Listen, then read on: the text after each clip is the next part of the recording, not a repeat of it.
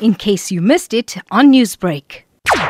It is a minority of individuals. The perception that this is a mass organization which has huge backing, I think, is something that needs to be corrected. Secondly, to say the kind of tactics that they are being used are completely unacceptable. Not only is it a criminal activity, individuals cannot go around and start shaking down businesses and start physically removing sellers because they think they're foreign nationals, including, by the way, South Africans are being affected. So this is completely outside the law. It's illegal. It's causing huge amounts of division and it's causing huge amounts of tension. In the context of Alex, there seems to be a very dedicated group of people within Alex who want to specifically target the Pan-African Mall. That gives us an indication that there are other alternatives here, which we've seen in Alex before, which is small business people in competition with others trying to take advantage and cover themselves in order to deal with personal and business grievances. What do you make of the claim by South Africans who say that South Africans need to be prioritized in the business and employment space and that illegal foreigners, those who are undocumented that are here,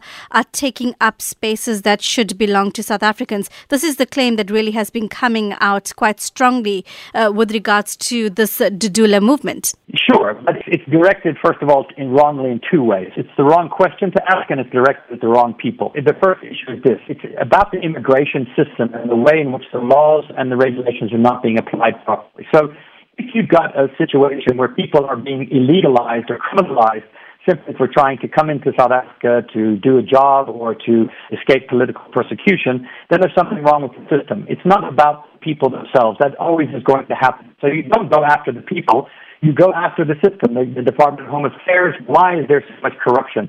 Why is there so much inability to regulate and to run a proper immigration system where people with necessary skills and those who are qualified can be brought in, and therefore you don't criminalize and illegalize hundreds of thousands of people who are then desperate. We have a situation where Operation Dudula is trying to blame the victims of the process. The secondary issue is that the government is not creating the job opportunities and the production opportunities for its citizenry.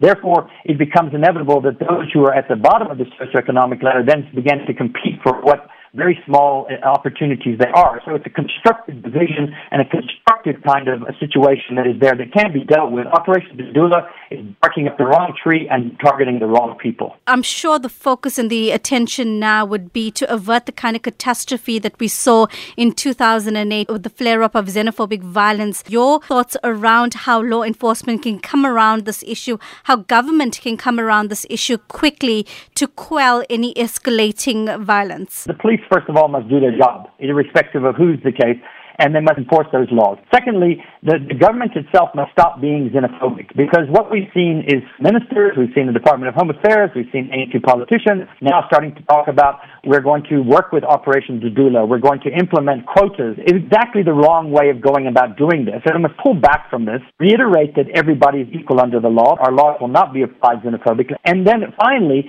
is to do the things that they've been promising to do. The one reason why South Africans are so desperate is not only because of all the massive loss of jobs and COVID and everything else, is because our government has seemed to be doing very little. Newsbreak, Lotus FM, powered by SABC News.